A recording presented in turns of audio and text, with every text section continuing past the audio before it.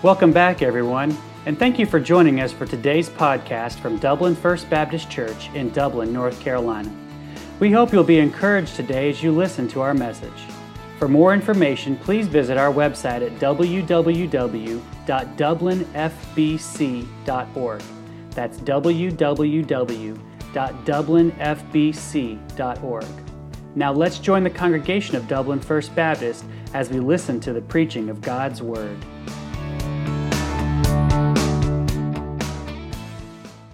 Will you turn back to Acts chapter 19 and to those verses that Alyssa read for us just a little bit ago? I've told you this before. One of my favorite things about being a pastor, as far as different job roles or responsibilities, is sermon preparation. That usually begins at least a week prior, when I'm able to read through the next section that we've been going through here in the book of Acts.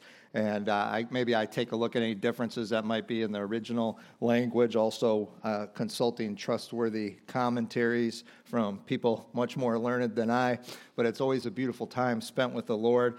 But when I came to this next passage this week and started reading some of the commentaries, I did get a little worried.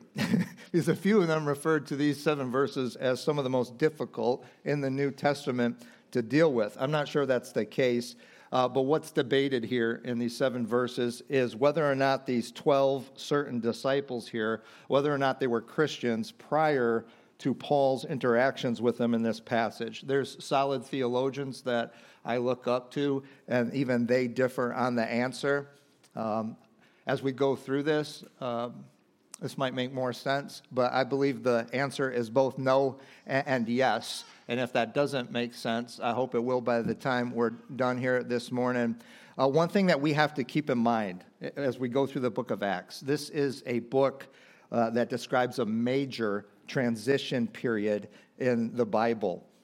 Really, what we have here is a start of an entirely new dispensation, how God deals with his people. We call it the age of grace, or the church age. This is a record of God creating and building the church of Jesus Christ here in this book at this time. Before we look at it verse by verse, let's go to the Lord once more in prayer. Father, we come right now asking your Holy Spirit, who is present, indwelling every single person here who has trusted in Jesus as Savior. We need him this morning. We need his ministry of illumination. That is one of the things you promised that he would do, that he would take your word and make it understandable to us, because you want us to know what you say in it. So, God, I pray that would happen here this morning. Also, he has a ministry of conviction and a ministry of encouragement. And so if there's something that needs to change in our lives based on these verses you've given to us, I pray that we would not only understand it, but we would respond to your word. We welcome the Holy Spirit here, his presence and his ministry among us. And we pray these things in Jesus' name. Amen. So in verses 1 to 2, we have Paul returning to Ephesus, and he finds a group of 12 people who have a spirit deficit. Verse 1 of chapter 19, it shifts the narrative from Apollos and his ministry in Corinth here to Paul and the church of Ephesus. Paul is now on his 3rd missionary journey, and he returns to this city, Ephesus, where he had left Aquila and Priscilla to disciple the new Christians here. Paul has kept his promise. Back in chapter 18, in verses 19 to 21, Paul had made a brief stop here in Ephesus on the 2nd mission trip. He had brought many people to a saving faith in Jesus. If you remember that scripture, they wanted him to stay. They said, Paul, please stay and continue to teach us. But Paul was determined to go back to Jerusalem and to his home church in Antioch and report what God had been doing. But he promised them. He said that I will return if God wills. And now he is here. So God has willed. One thing we do need to keep in mind, too, is when we talk about the church in Ephesus, even in the book of Ephesians that's written to that church, we probably are talking about more than one church. Ephesus is a huge city. It's a major metropolitan center, the capital of the Roman province of Asia. So it's likely that there was a number of churches there. People didn't have cars like you and I have. We have some people who travel 30 minutes. Praise the Lord. I love that. Sometimes even more than that to worship with us. That wasn't a capability back then. And so there was was probably more than one church here at Ephesus. And that helps us understand the rest of this section of Scripture, because in verse 2, it tells us that Paul found here certain disciples. So it's not everybody in what we consider the church of Ephesus. These are certain disciples. I don't believe they were part of the church of Ephesus where Aquila and Priscilla had been teaching. I don't believe that, because we're going to find out that they are still in need. These 12 fellows are still in need of a lot of basic teaching about Jesus Christ. In fact, I'm not sure that any of them had even heard about Christ or knew about Christ, at least by name. And here in verse 2 is where the dilemma comes into play, and where the debate about whether or not these 12 certain disciples were at this point saved, born-again disciples of Jesus Christ. Paul's interactions with this group, there must have been something when he interacted with these 12 certain disciples that moved him to ask this question that we find in verse 2. Have you received the Holy Ghost since you believed? Something must have caused Paul to notice a spirit deficit among them. Those who believe that these individuals were saved, they argue that, well, God has, Luke referred to them in verse 1 as disciples.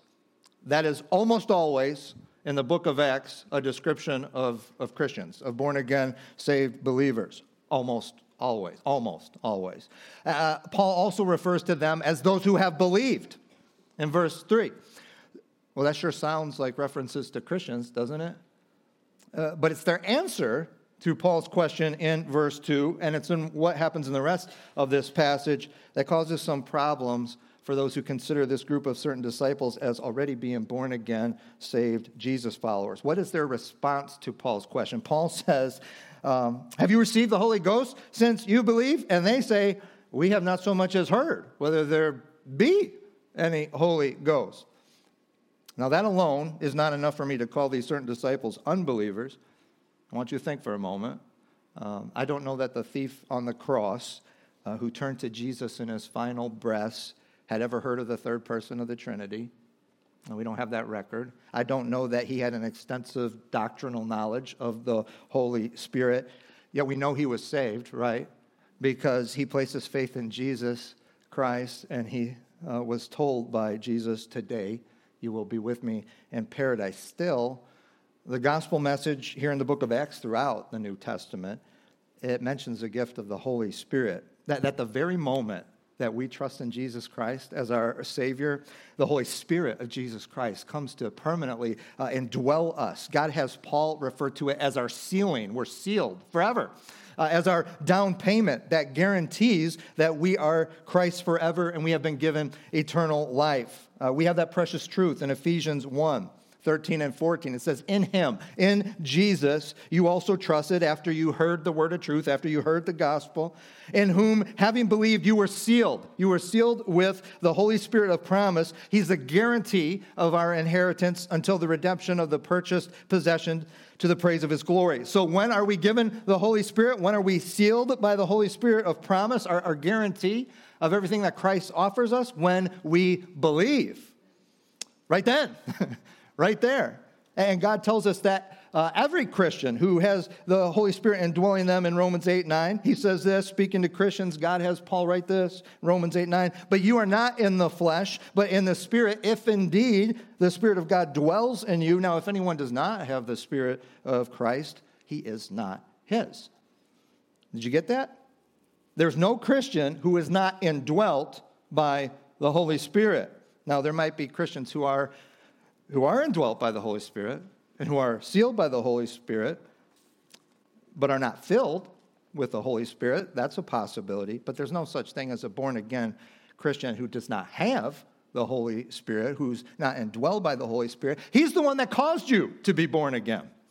You did not born yourself again. The Holy Spirit moved you to respond to the gospel. He did. And from that moment, he indwelt you, and he sealed you, and he wants to fill you. You can be saved, you can be born again, you could be indwelt by the Holy Spirit and not know a whole lot about all of that, but you will know something of the Holy Spirit's effect in you and on you. You're a new creation, right?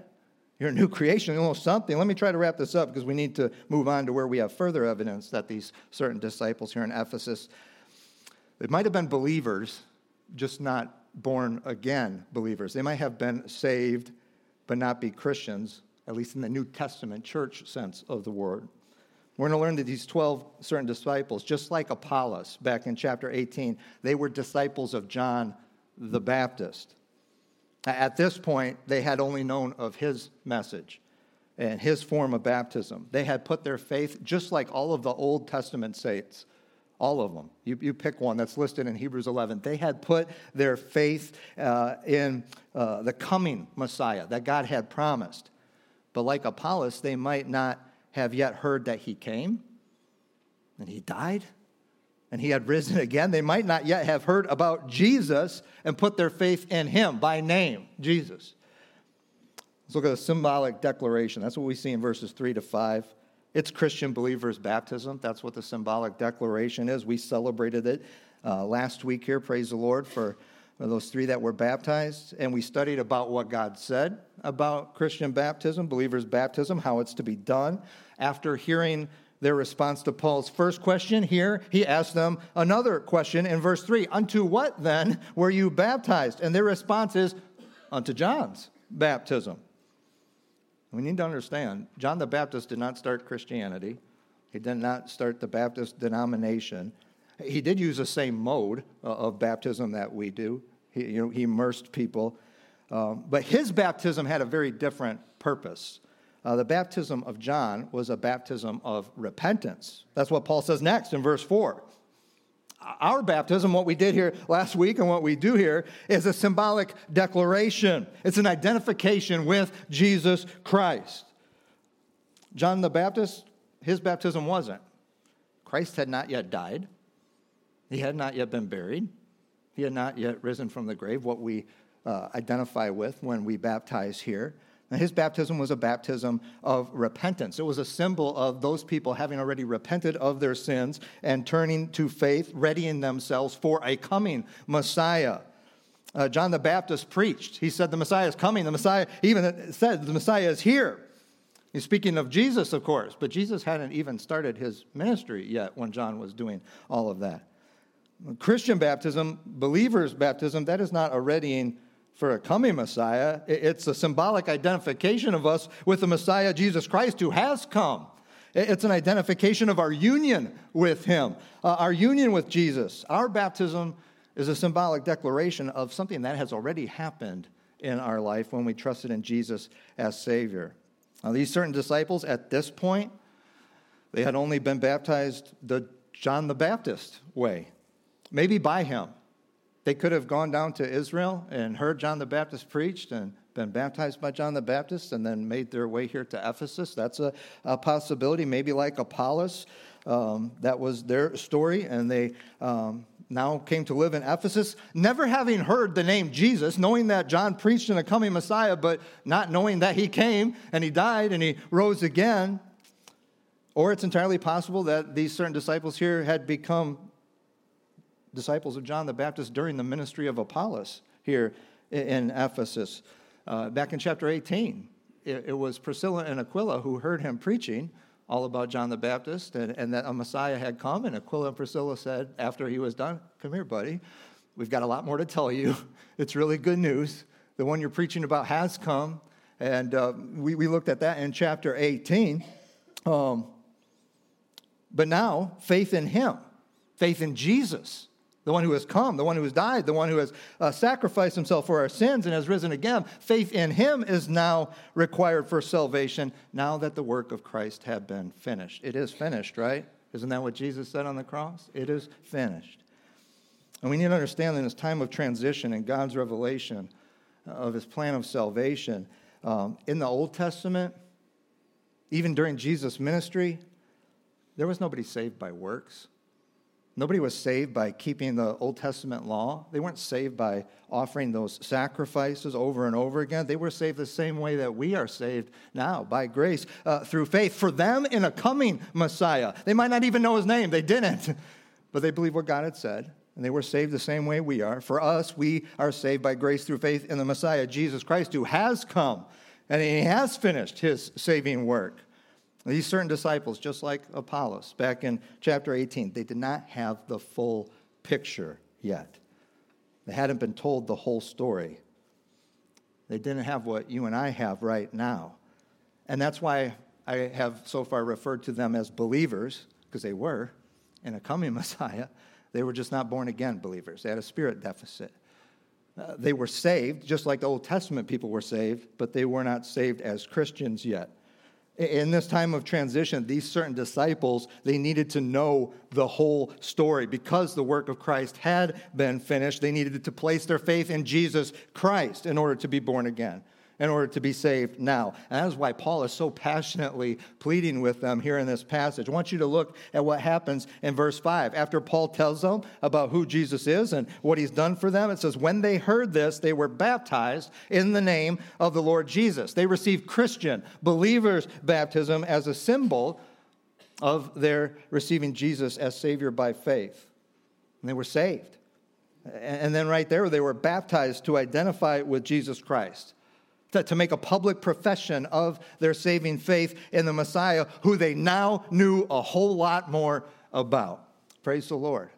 They're doing what they were supposed to do. I'm not going to re-preach last week's sermon, but if you have not been baptized, you need to be Jesus' follower. You need to be. If you have received Christ as Savior by faith, the Word of God commands you to identify with Jesus in Christian believers' baptism. It's a symbolic declaration in the Christian's life. Now, things get a little unusual here in verses 6 and 7. Not so much unusual for the book of Acts. It's full of unusual stuff, but unusual for how the Holy Spirit is typically given. Here it's a special dispensing. Verse 6 says that when Paul laid his hands on them, the Holy Ghost came upon them, and they spake with tongues and they prophesied. Well, that's unusual. Why? Because that's only happened one time before in the book of Acts. When Peter and John did it for the Samaritan people who had believed and received in Jesus as their Savior by faith. We already mentioned this. Typically, the Holy Spirit comes to indwell us, right? The very moment that we trust in Jesus as Savior. That's how it happens in the rest of the book of Acts.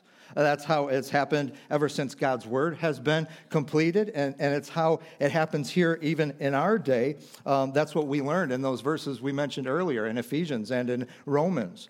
The very moment that you trust in Jesus as your Savior, the Holy Spirit of Christ comes to indwell you. He comes to seal you as belonging to Jesus forever.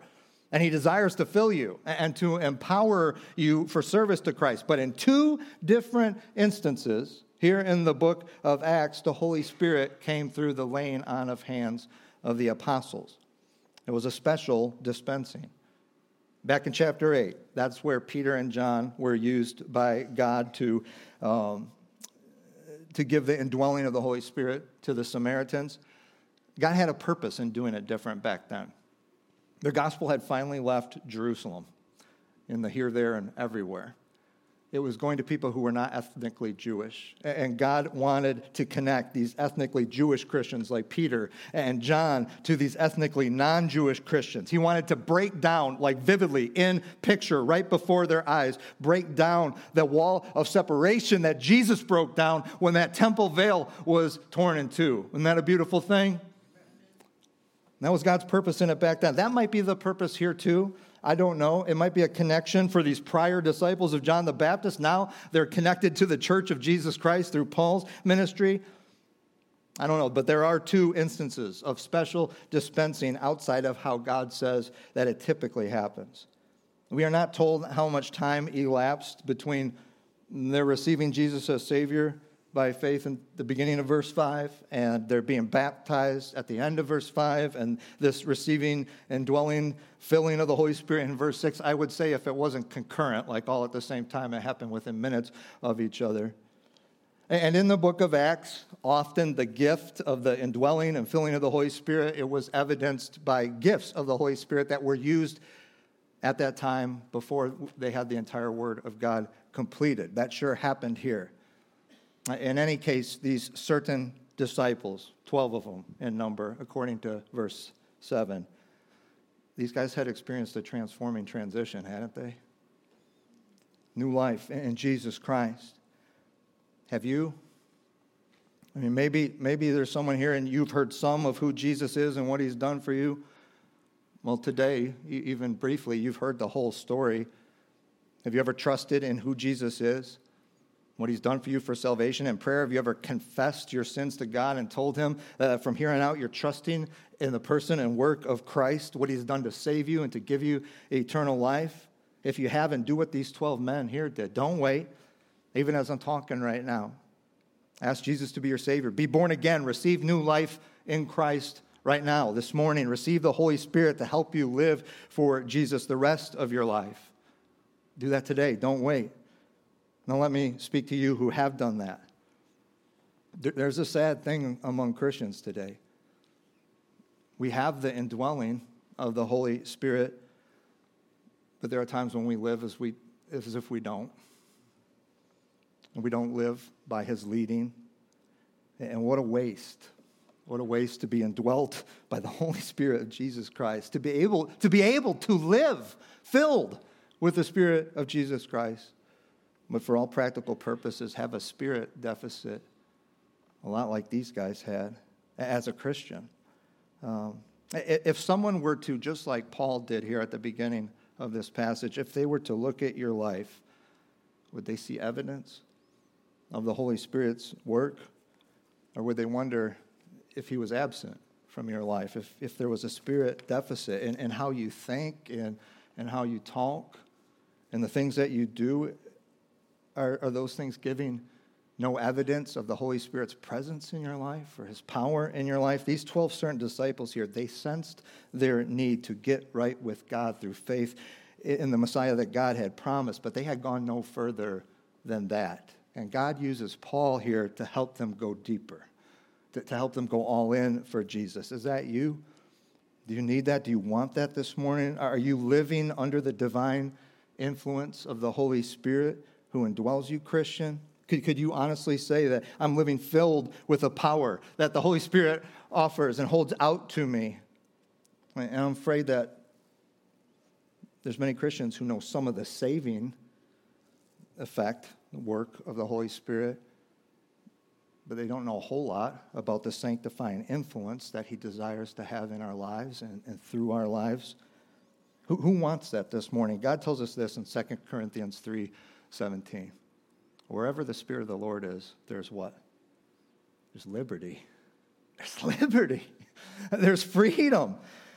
We've been freed from the penalty of sins. We're no longer on our way to hell. We have a home in heaven, guaranteed, insured for us. We're free, but we're not just free from the penalty of our sins. We've been freed from the power of sin over our lives, where the Spirit of the Lord is. I ask Tommy to come at this time and lead us in the time to respond. Corinne, if you'll come too. Will you all pray with me? Let's bow. Father, Holy Spirit, we direct our prayers to you right now. And here's our prayer. Move on us. Move in us this morning. And in this congregation, may our hearts desire your indwelling and your filling. May we leave here this morning in true Holy Spirit power and Holy Spirit liberty, because we will say yes to your word. That we don't want to experience any Holy Spirit deficits.